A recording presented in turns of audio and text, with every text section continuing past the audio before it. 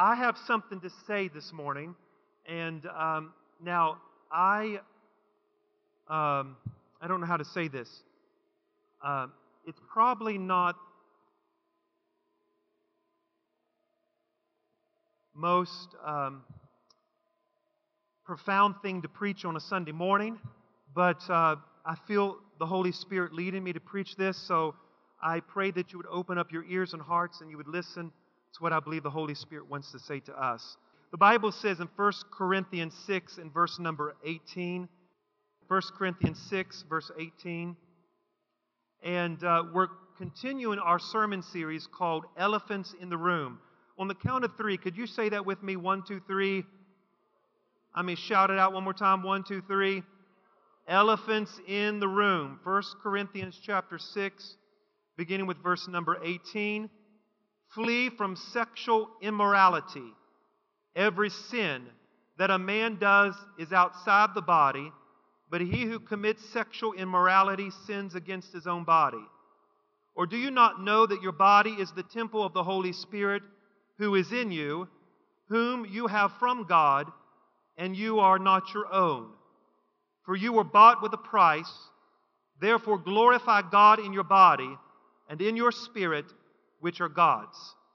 Look at verse number 18. Flee from sexual immorality. Flee from sexual immorality. Today I want to talk about another elephant in the room. And this is a big topic, and I will not get done with it today. I'm actually going to finish it next Sunday. So I will start with it. Today we're going to deal with pornography, premarital sex, and cohabitation. Pornography, premarital sex, and cohabitation. What does it mean when somebody says there's an elephant in the room? What does it mean when somebody says there's an elephant in the room? If somebody says there's an elephant in the room, it means that there is an obvious problem or a difficult situation that people don't want to talk about. It's obvious, we all know it's there, but we don't want to talk about it. Well, my friends, there are obvious issues that's in the church that I don't think we want to talk about, and I believe it's difficult to talk about. And I know that most of you know that there's a lot of issues in the church we don't talk about. I'm sure you can name a lot of them. In my sermon 2 weeks ago, because we had a guest speaker last week, in my sermon 2 weeks ago, I dealt with the first elephant in the room, and the first elephant I dealt with was mental health and illness. How many remembers that sermon? Raise your hand. Mental health and illness. Do you know that 1 out of 5 adults in America will suffer with mental illness? Suffer with mental illness. This is an issue that we need to continually be aware of and offer help to those who struggle with this issue. So we dealt with mental health and illness a couple weeks ago, and today we're going to deal with some more elephants in the room. We're going to deal with pornography, premarital sex, and cohabitation. That's a long subject here. I'm not going to be able to do all of it today, but I just want you to buckle your seatbelts and go with me on this journey. But before I begin to preach this morning, and I'm going to stay primarily here because I got so much to say, I don't want to veer from it and not say what I need to say. But before I get into my sermon this morning, I want to clarify a few things, and it's very important that I clarify this, and it's very important that you understand my heart this morning. Before I start the sermon, I want to clarify, and I'm a clarifying person, all right? First, I am not here to make anybody feel bad about their past sins. I'm not here to embarrass you. I'm not here to condemn you. And I'm not here to make you feel bad if you're living in sin. That's not my objective. Second of all, I am not here to pinpoint a particular person. I will never use the pulpit as a place where I expose people's sins. I have never done that in all my years of ministry, and I'm not going to start now. So if you struggle with this issue and you've confessed it to me as your pastor, then I am not up here pinpointing your sin, and I'm not bringing you up in particular. I am preaching a message because I believe it's an elephant in the room and it's an issue that needs to be addressed. So I'm not using the pulpit as a way to expose people's sins or your sin if you've confessed your sin to me. Now, as a pastor, I care for your soul. And I'm here to preach truth, and I'm here to preach it in love, and I'm here to call you to repentance. Now listen to my heart this morning. I want to have the voice of a prophet, but yes, at the same time, I want to have a heart of a shepherd. I want to have the voice of a prophet, but at the same time, I want to have a heart of a shepherd. Say that with me. The voice of a prophet and the heart of a shepherd. The voice of a prophet and a heart of a shepherd. Now, I'm not going to preach on my thoughts this morning. I'm not going to preach on my opinions. I am going to go to the Bible and tell you what the Bible says about these issues. Did you hear me? I'm going to talk about the Bible. So I'm not trying to be judgmental. I'm not trying to expose anybody. I'm not trying to make anybody feel bad. I am a preacher. And a preacher adheres to a book.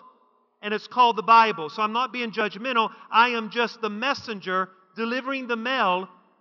I am the mailman delivering the message from God. I am a preacher. You know what a preacher is? They speak on behalf of God. And so I'm speaking on behalf of God to you from this book. Because God is the person we serve. And if we're going to have a biblical worldview, we got to look at it through God's lens. We got to look at it through the lens of the Bible. We can't judge it by our opinions and our expressions and how we feel about something. If you claim to be a Christian and you love Jesus, then there's a book that we're supposed to adhere to. And this is the book that I'm preaching from, all right? Now, let me say this lastly, and I want to say it loud and clear, that all of us is broken. All of us are broken. All of us have sinned. And maybe some of you are struggling with this issue this morning. Maybe some of you are dealing with this issue this morning. Well, let me just remind you that you are not alone. There are other people that struggle with this issue. As a matter of fact, this issue is quite rampant. You're not alone.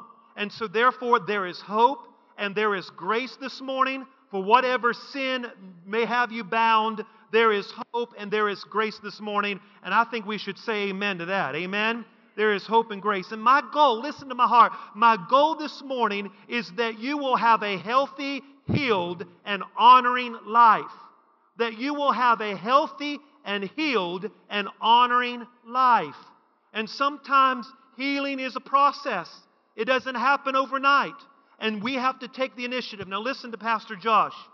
The hurt and the brokenness that you've experienced in your life is not your fault.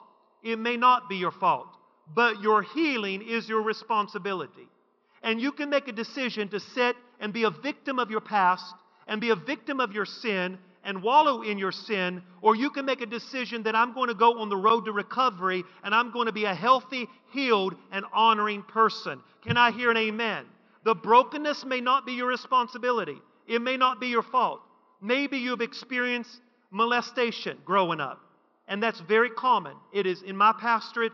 You wouldn't even believe the people that's confessed to me about things that's happened to them as a child. It's sickening, and my heart goes out to it that somebody would do that to a child. It's sickening. But this is the world that we live in, and that brokenness may not be your fault, but your healing is your responsibility. Your healing is your responsibility. And so premarital sex and pornography and cohabitation are obvious issues that sometimes we don't want to deal with because it's a sensitive issue. It's a sensitive issue. But one of the things that I have understood as I'm studying Scripture is that when God created man, He created man three parts: body, soul, and spirit. Body, soul, and spirit. And when the fall happened, when Adam and Eve sinned, the Bible says in Romans chapter 5, sin was passed to the whole human race. That means all of us are broken. All of us are sinful. When you are born into the world, you are born a sinner. That's why you don't have to teach a child to lie, steal, or cheat. It's already in the child because the child is born into sin. We're all born into sin. We're all broken. We're all flawed. Every one of us. And because of that, every part of us is broken and every part of us is flawed. Our body is broken, it's flawed. Our soulish man is broken and our spirit man is broken.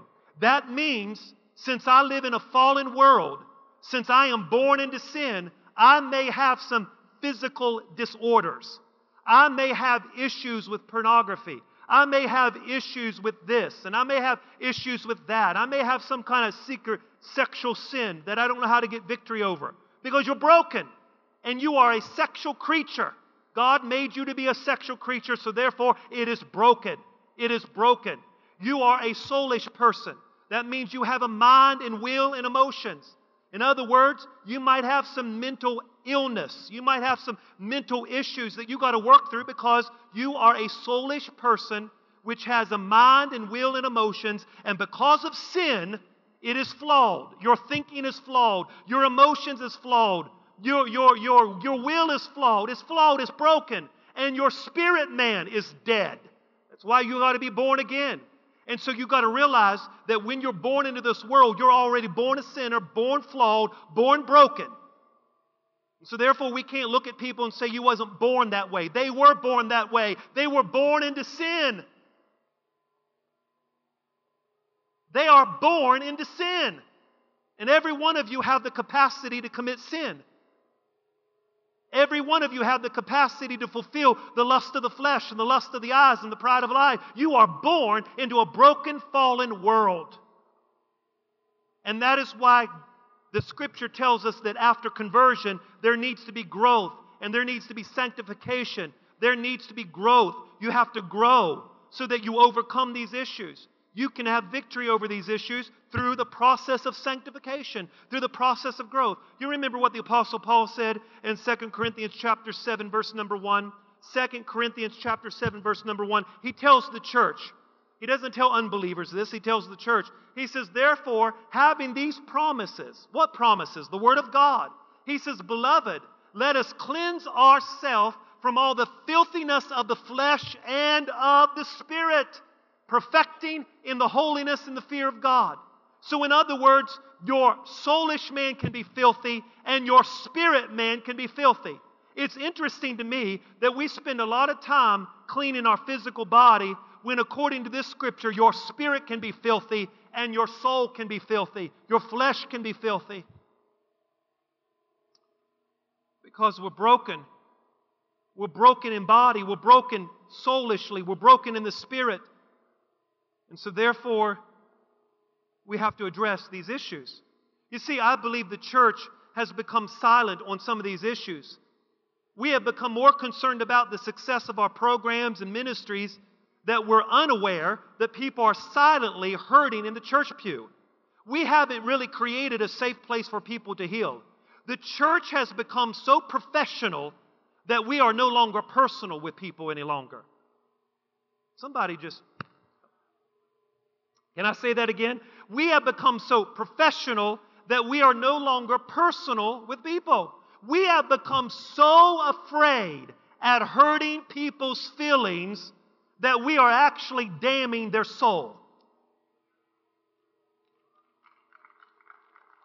Can I say that again? We are so afraid of hurting people's feelings that we are damning people's souls. We want to save their feeling, and at the same time, their soul is being damned. We want to be right instead of righteous. We have normalized our brokenness to the point that we have accepted things as usual. I've always had this problem, so therefore I'm always going to have this problem. I've always wrestled with it, so I'm always going to wrestle with it. The question is, can I be a Christian and still have a porn problem? Yes! Can I be a Christian and still struggle with sexual sin? Yes! Where do we come off where you're unsaved if you deal with these issues? I'm going to prove to you in Scripture where a church dealt with sexual issues. Now, if you stay in the sin and you are habitual in the sin, then that causes you're going to backslide. There's a difference between struggling for victory and giving up and wallowing in the sin. Can I hear an amen? So that means I don't care if whatever problem and issue you're facing in your life, my advice to you is if you're struggling, struggle towards victory. Struggle towards the church. Struggle towards the Bible. Struggle towards the presence of... If somebody got to come to your house and drag you to this church, let them drag you to the church. Whatever you got to do, struggle to get here. I don't care how many times we pray for you at the altar. Thank God you're coming back to the altar. Whatever you've got to do, struggle towards victory. Don't say, well, I'm struggling with it, and since I'm struggling with it, I can't get victory over it, so I'm just going to give up and go do it. No. We live in a society where we have normalized our brokenness to the point that we've accepted things as usual. I firmly believe that people want help, but they don't know how to get help. Who do I talk to? Who will listen to me? What's a place? Who can I trust?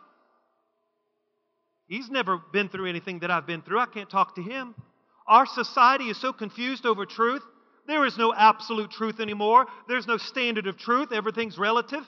There's no absolute truth. People decide what they want to believe. People decide what is true nowadays. Have you ever noticed that? Whatever is true for you may not be true for me, and whatever is true for me may not be true for you. And so therefore, we don't have a standard of truth. And when there is no standard of truth, there is no standard to follow. And therefore, when there's no standard, there is perversion. And everybody does whatever is right in their own eyes. It kind of reminds me of Judges chapter 17, verse 6. Judges chapter 17, verse 6. The Bible says, in those days there was no king, and everybody did what was right in their own eyes. Isn't that what's happening nowadays? Everybody is doing what's right in their own eyes. There's no standard of truth. What's right for you may not be right for me. I'll live the life I want to live. I'm not going to answer to you. And that's exactly what's happening here. But as a church, we've got to get back to having a biblical mindset that we don't follow our feelings, we don't follow our opinions, we don't follow the culture, we don't follow society. We follow what the Bible says about the issue. Now, I know you all ain't clapping here, but I'm going to preach the truth. I said we got to get back to what the Bible says about these issues. Can I hear an amen? So, great confusion is, how can it be wrong if I was born this way? What's wrong with me living with someone? I'm not hurting anyone. What's wrong with having sex outside of marriage? I need to have sex. Well, I have survived, church.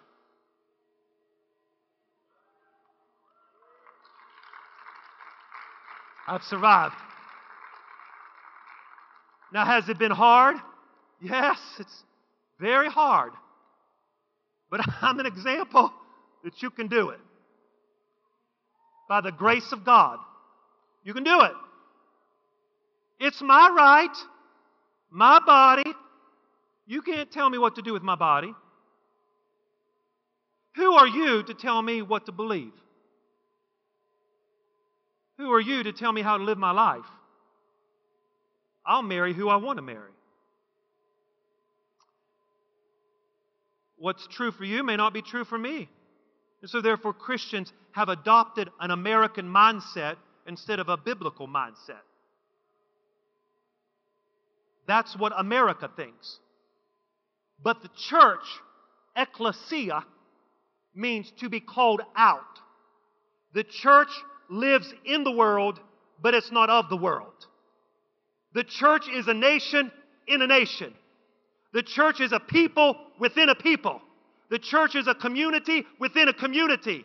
We don't act like the world, talk like the world, think like the world, dress like the world. We are a people within a people, a nation within a nation. We are called out from among the world. We're different. You don't think like the world. You don't educate your children like the world. No. We're different. And we've got to address these issues with truth.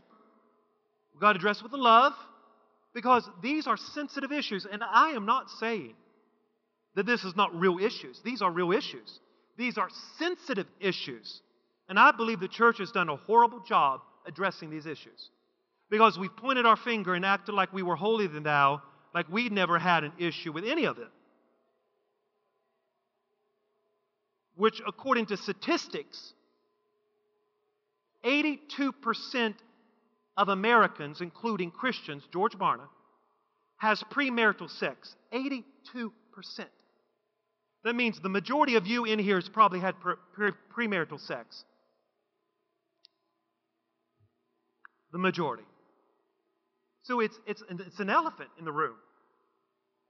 It's something we know it kind of happens, but we don't want to talk about it. We have to address these issues. We have to address it in grace and truth. There's forgiveness, there's hope, but we have to have a biblical mindset. If you've committed these sins, there's forgiveness, there's hope, reconciliation, praise God. But you need to be aware of how to address it to the future generation. The church has the answer. God has not left us without the answer. God has given us the answer. The church has the answer. We have the cure for the sickness of man's soul. We have the antidote. We have the medicine. We have the remedy. We have the way out.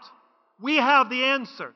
And you know what's so good about the Bible? When you read the Bible, that no matter what you face, no matter what sin it may be, no matter what stronghold it may be, I have found that God's grace is greater than all of it. And do you know what God's grace is? God's grace is God's ability to do what you can't do yourself. So no matter what you find yourself in, no matter what the struggle may be, grace is greater. No matter what the sin is, grace is greater. No matter what the struggle is, grace is greater. No matter what the issue is, grace is greater. No matter what the problem is, grace is greater. No matter what the disorder is, grace is greater. No matter what the weakness is, grace is greater. No matter what the darkness is, grace is greater. No matter what the confusion is, grace is greater. No matter what the perversion is, grace is greater. It's greater than it. Can somebody wave your hand and say, thank God for grace? Paul said in 2 Corinthians 12, verse 9, my grace is sufficient. God said to Paul, my grace is sufficient for you, for my strength is made perfect in your weakness. Paul also said in 2 Corinthians 4, verse 8, we have been pressed on every side, yet we're not crushed. We're perplexed, but we're not in despair. We're persecuted, but we're not forsaken. We're struck down, but not destroyed. No matter what the issue is, grace is greater. Jesus said in Luke chapter 10, verse 19, behold, I give unto you authority that you would trample upon serpents and scorpions and over all the power of the enemy, and nothing shall by any means hurt you. The Bible says in 1 John 3:8, for this purpose was the Son of God manifested, that he might destroy the works of the devil. I'm telling you that whatever the devil has thrown at you, you don't have to live in your sin. You don't have to wallow in your sin. There's enough power this morning to deliver you. Hallelujah. I still believe in the delivering power of God. Now, does church people struggle with sexual issues? Yes, yes, yes, and more yeses, yes. How do I know? Because 1 Corinthians chapter 6, don't lose me, 1 Corinthians chapter 6, verse 18. What is the Apostle Paul said? He said, flee from sexual immorality. The question is who is he talking to here? He's talking to not unbelievers, he's talking to believers. Why? Because in the same book, 1 Corinthians chapter 1, verse 2, he says, to the church of God which is at Corinth, who is sanctified in Christ Jesus, called to be saints in every place who call upon the name of the Lord. Now, how is it? Now, stop here. How is it that I can struggle with sexual sin? Because obviously they are. 1 Corinthians 6:18, flee from it. So somebody was participating in sexual immorality. How can I be struggling with sexual sin and still he calls me, look at it, he calls me sanctified?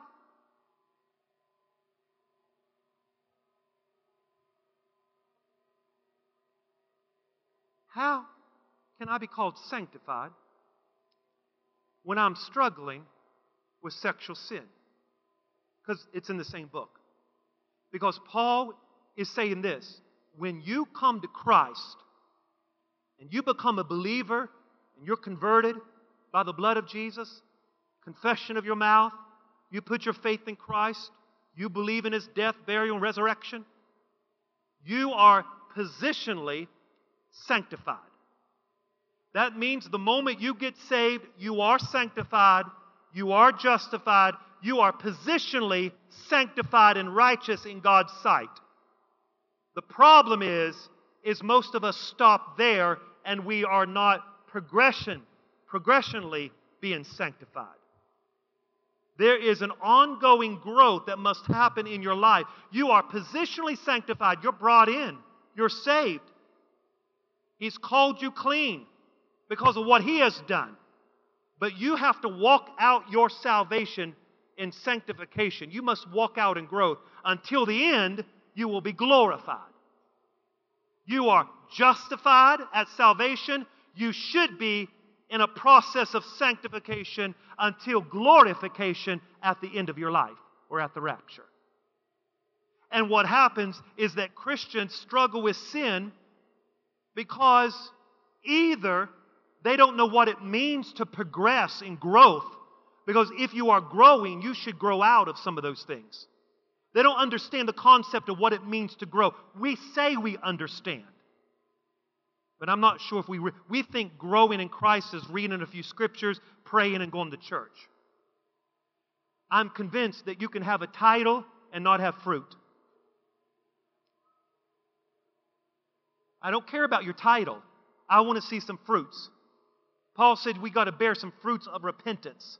You can say you're saved and born again and love Jesus, and if there's no fruit bearing in your life, then there has to be a question mark over your salvation. There has to be some fruit.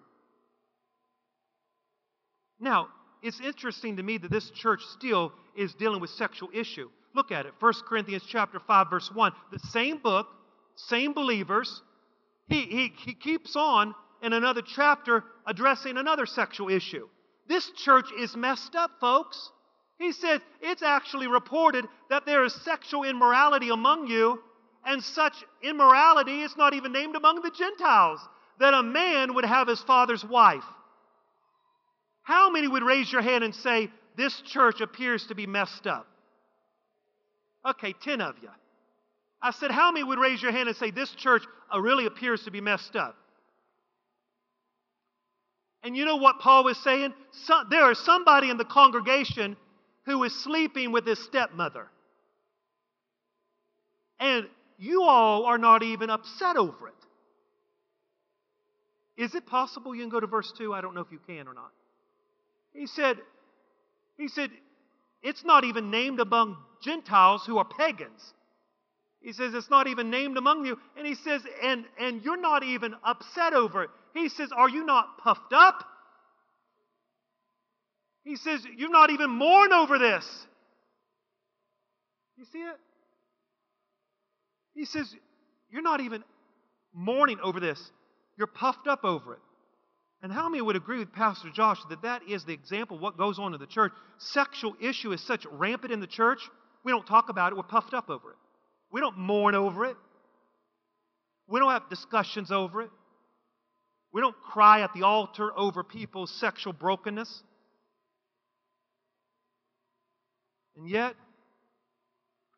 it is one of those elephants in the room. This church had an elephant in the room. And Paul said, this issue is so bad. He said, when you all come together, you can read on. He says, when you come together, he says, what you need to do, since this guy won't repent, just give him over to the devil. Because he won't repent anyways, just give him over to the devil. In other words, let God discipline him because he refuses to repent. Paul also says in 1 Corinthians chapter 6, verse number 9, the same book, now here's a book, and I've already established in 1 Corinthians 1, 2 that this is to a church, to people who are saved, to people who are sanctified, to people who are brought into the covenant. And here is this church still dealing with sexual issue. 1 Corinthians chapter 6, verse number 9. 1 Corinthians chapter 6, verse number 9. Now, in this context, he is making a statement that some of you did struggle with these issues. So obviously these people had struggled with these issues in their past life before they were converted, or they struggled with it and repented over it. but you see what's happening here. 1 Corinthians chapter 6, verse number 9, you see what happens. Do you not know that the unrighteous will not inherit the kingdom of God? Do not be deceived. Neither fornicators, nor idolaters, or homosexuals, sodomites, he goes on, nor thieves, covetous, drunkards, will inherit the kingdom of God. He goes on to say in verse number 11, and such were some of you. Some of you were thieves. Some of you were homosexuals. Some of you were fornicators. Some of you were drunkards. He said some of you had that lifestyle. But he says something happened, but now you are sanctified. Hold on, I thought they were already sanctified. Remember, 1 Corinthians chapter 1, verse 2, he already called them sanctified. Obviously, these people are growing in grace. To those who are sanctified in Christ Jesus, called to be saints in every place who call upon the name of Jesus Christ. You see, my point is, what's your point, Pastor? My point is this. Christians deal with sexual issues too. That's my point. It's the elephant in the room. Christians deal with sexual issues too. Why? Because we're all broken. And even though we're redeemed and saved and love Jesus, if we don't learn how to grow in grace in our spirit man, in our soulish man, then it's possible that we can fall prey to the tactics of the enemy and fall prey to the gratification of the flesh. In other words, we are a fellowship of sinners before we are a fellowship of saints. We are a fellowship of sinners before we are a fellowship of saints. There's a difference between struggling with a sin and giving into the sin and living in the sin. Struggle is the sign that you haven't been defeated. You see, what about pornography? Pornography, number one, this is the only thing I'm going to deal with today, is that just very quickly, we're going to look at pornography. We live in a country that is glistening in technology. We're glittering with gold, but we're up to our neck in garbage. We have become a people who would not dare put garbage in our mouth, but we are rushing and putting garbage in our minds. It is an unseen sewer line that's gushing filth into every state in the Union. It is an open sewer system in the church. And we're looking the opposite direction. In the United States alone, it is a $13 billion business. $13 billion business. Can you imagine what we could do with $13 billion?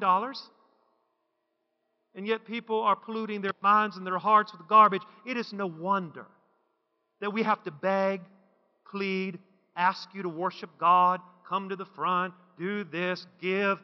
If we are filling our spirits with perversion, it's no wonder we can't get our minds on God. Can I hear an amen? It's a $13 billion business. Globally, pornography is a $97 billion business. $97 billion. It makes more money than all of the music and movies business combined. It makes more money than all of it. It is the number one biggest business in the world. Number one, hands down. Nobody has been able to beat it.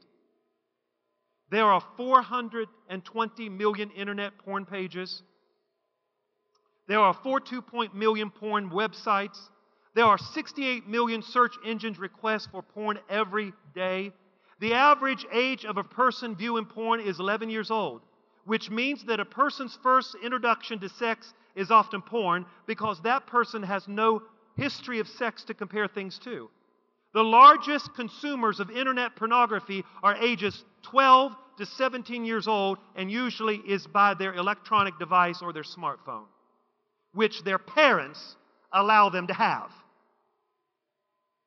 90% of children 8 to 16 years of age is recorded to view pornography daily. 90%. So your sweet little boy, sweet little girl, 90% of our children are already looking at porn. 90%. is already looking at porn. Over 40% of women are involved in online pornographic cyber behavior. 83% porn addicts are men and 17% are women. 2.5 billion emails per day are porn related. 47% of families said that porn is the problem in their home, while 56% of divorces involved one party being have an obsessive porn issue. 70% of men admit to struggling with porn in their daily lives, while 50% of men and 20% of Christian women have admitted to having an addiction to porn. 57% of pastors, and I also read one statistic says 73%. You get the point. Of pastors say that addiction to porn is the most sexually damaging issue in their congregation. This is the elephant in the room. What do we mean by pornography?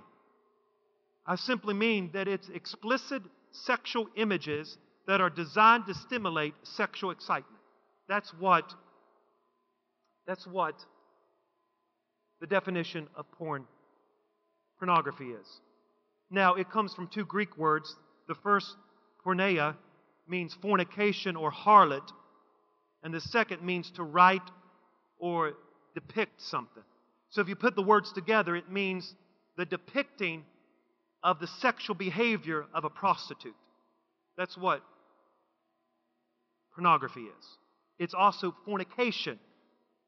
Another Greek word in the New Testament classifies it as unclean. Now, the question is what is fornication? If porn is fornication, then what is fornication in the New Testament? In the New Testament, if you look up the word fornication in the original language, fornication simply means this.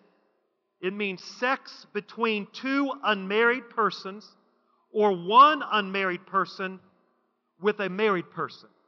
It means prostitution, incest, adultery, premarital sex, homosexuality, and sex with animals is all classified as fornication. So you just don't shack up with someone to say you need to try them out before marriage. According to Scripture, that is fornication, and fornication will send your soul to hell.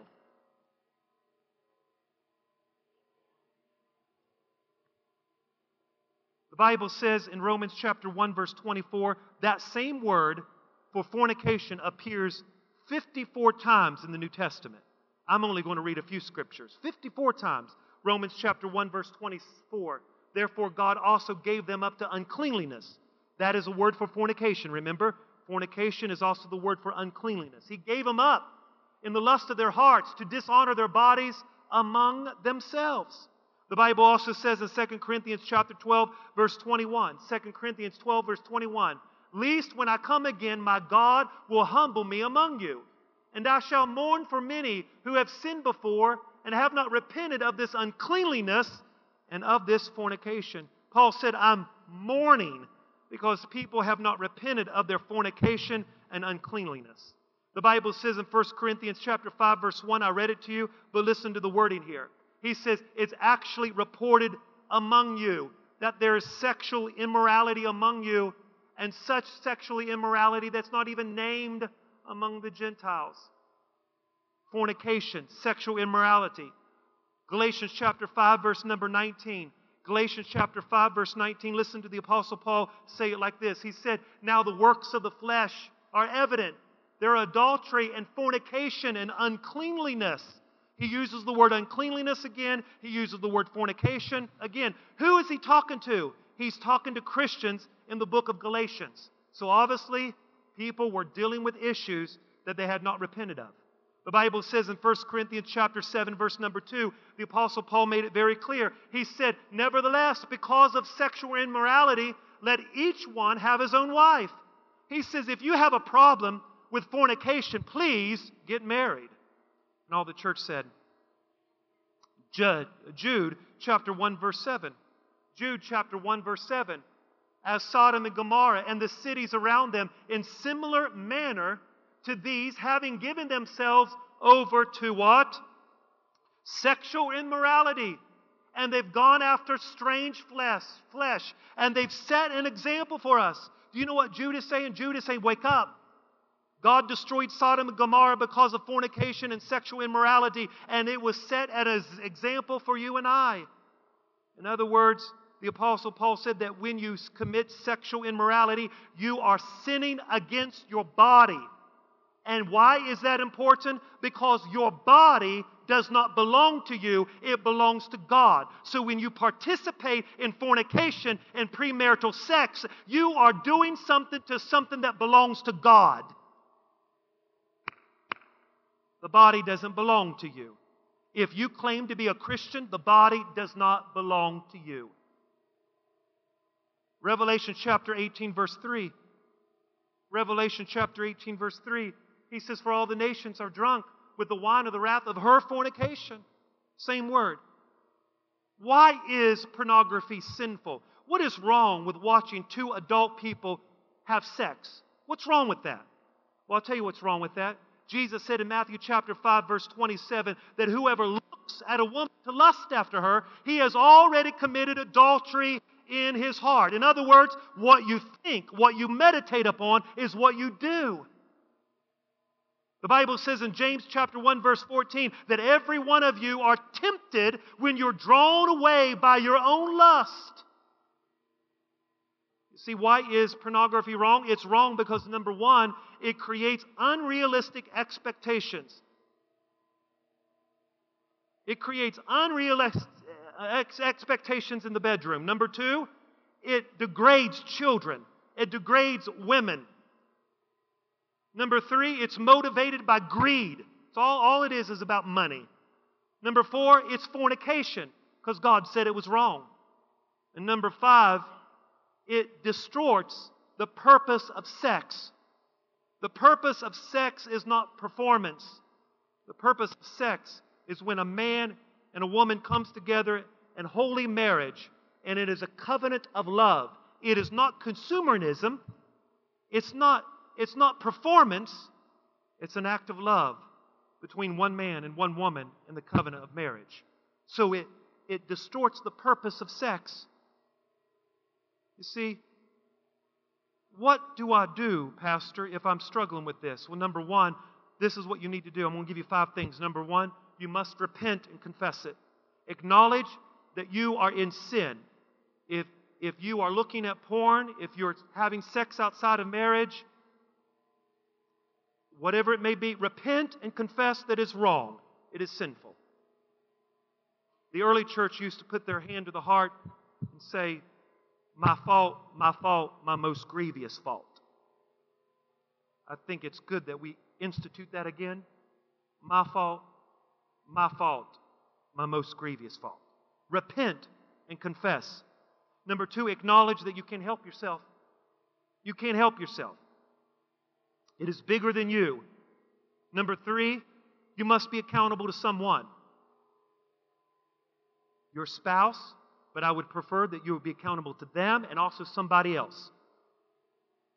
A spiritual leader in your life. Number four, your electronic device, your computer, your phone. You need to put a program on there where it can monitor what you are watching and somebody can watch or look at what you're watching. And there's plenty of programs that you can download and have somebody as an accountability partner. And number five, you must develop a devotional life. Because if you don't have a devotional life, you're going to have an emotional life. If you're not growing, if you listen to Pastor, if you're not intentionally growing, you're unintentionally going the other direction. You must make a decision that you go. And lastly, and it's not up there, but you're not alone. You say, well, Pastor, I struggle with this. I've struggled with it for years. I've had premarital sex. I've done this. I've done that. Let me tell you something. I remember I was teaching school and on multiple occasions,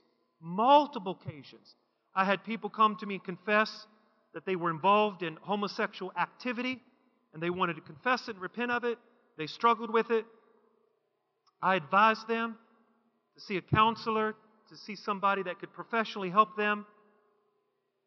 Other students would come to me saying they had premarital sex and that listen, one preacher said it like this, and I'm not trying to be crude, nobody is saved from the waist down.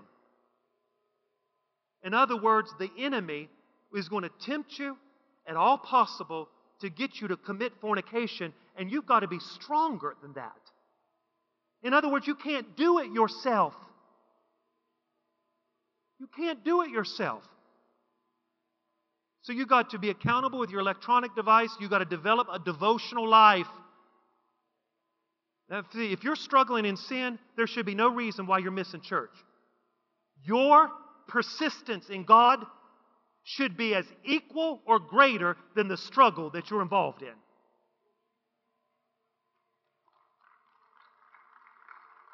Do you hear me? I hear people say, well, I'm struggling with this sin, I struggle with this sin, and they don't come to church, they don't come to prayer meeting, they don't do this, and you're not serious. I mean, if you're going to fight this thing, you're going to have to put as much effort into godly principles, and you're going to have to put much more effort into spiritual practices of the church than you do in the struggle. The depth of your consecration has to be stronger than the struggle of sin. You hear me? Has to be stronger.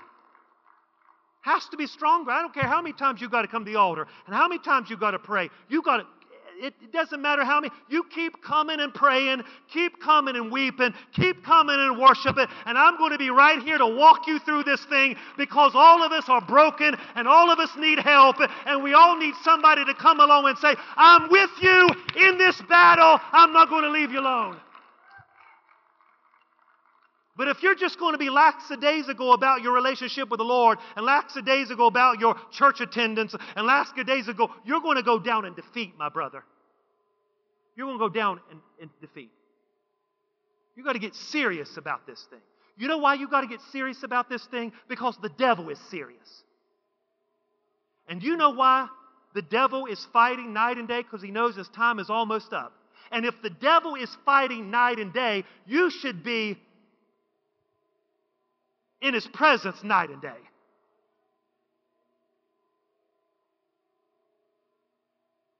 God will only heal what you reveal, and He will only fix what you face. Face it. Now, this is an elephant in the room. Oh, it was hard for me to preach this. I don't like to preach stuff like this. I don't. I do not. I would prefer to get up here and preach something to make you shout, and I would want to get up on the seats and just preach and sweat, and y'all just start shouting and run around. But you know what? I've decided something. I'm not an entertainer. I'm a messenger from God. And if my purpose was an entertainer, I'd get up here and break a sweat and entertain you and get you all riled up. But you know what? I'm a pastor. And you know what a pastor should do? A pastor should deal with hard issues with love and truth, because he desires you to live a healthy, healed, and honoring life. I desire you to grow. I desire you to grow. I desire you to be healthy. I desire you to be strong. I desire you to be victorious. And I prophesy in the name of Jesus that whatever devil has you in bondage, I serve notice on the devil today that the same Spirit that raised Christ from the dead, it lives in you. You are an overcomer today. I said you are an overcomer today. I prophesy you're coming out. I prophesy freedom. I prophesy deliverance. I take a hold of every pornography spirit and I bind it in the name of Jesus.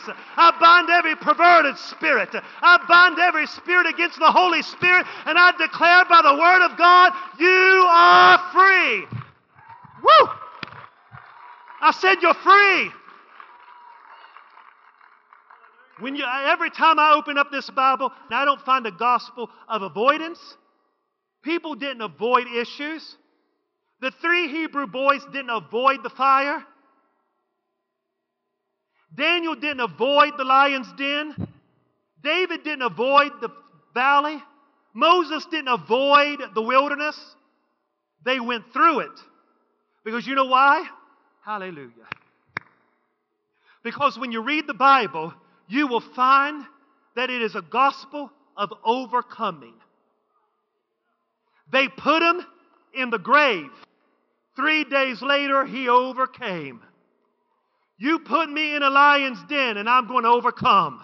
You put me in a fiery furnace and I'm going to overcome.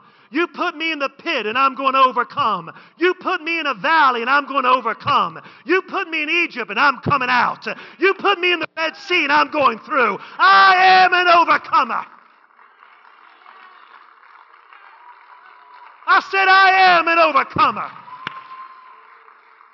So today is not about making you feel bad. Today you should feel encouraged that you're not alone in your sin. Because if I just read to you a church that was messed up and God still used a messed up church, I don't know about you, but that's good news. God's getting ready to use us. So if God, who's a messed up church, that's news for us. There's hope for us. There's forgiveness for us. There's reconciliation for us. So you should be encouraged. I see God's redemptive power in the church of Corinth. Number 2, I'm not alone. More people struggle with it than I ever thought. There's hope. I'm encouraged because Pastor said, if I'm going to struggle, I struggle towards victory. I struggle towards church. I struggle towards Bible reading. I struggle towards prayer. I'm not going to go the other direction. Struggle is the sign that I haven't been defeated. Amen. I'll finish this sermon next week. Next week I'm going to talk about the covenant of marriage. Why that is important. Amen. Amen. I may not have experience, but I have a Bible. That's enough. So I'm going to tell you what the Bible says. And then when I get married, you can remind me. Can somebody say amen? Hallelujah. Jesus was 33, single and celibate. That tells me you can have self-control. He's God, but He's man. He controlled Himself. You can control yourself. Amen.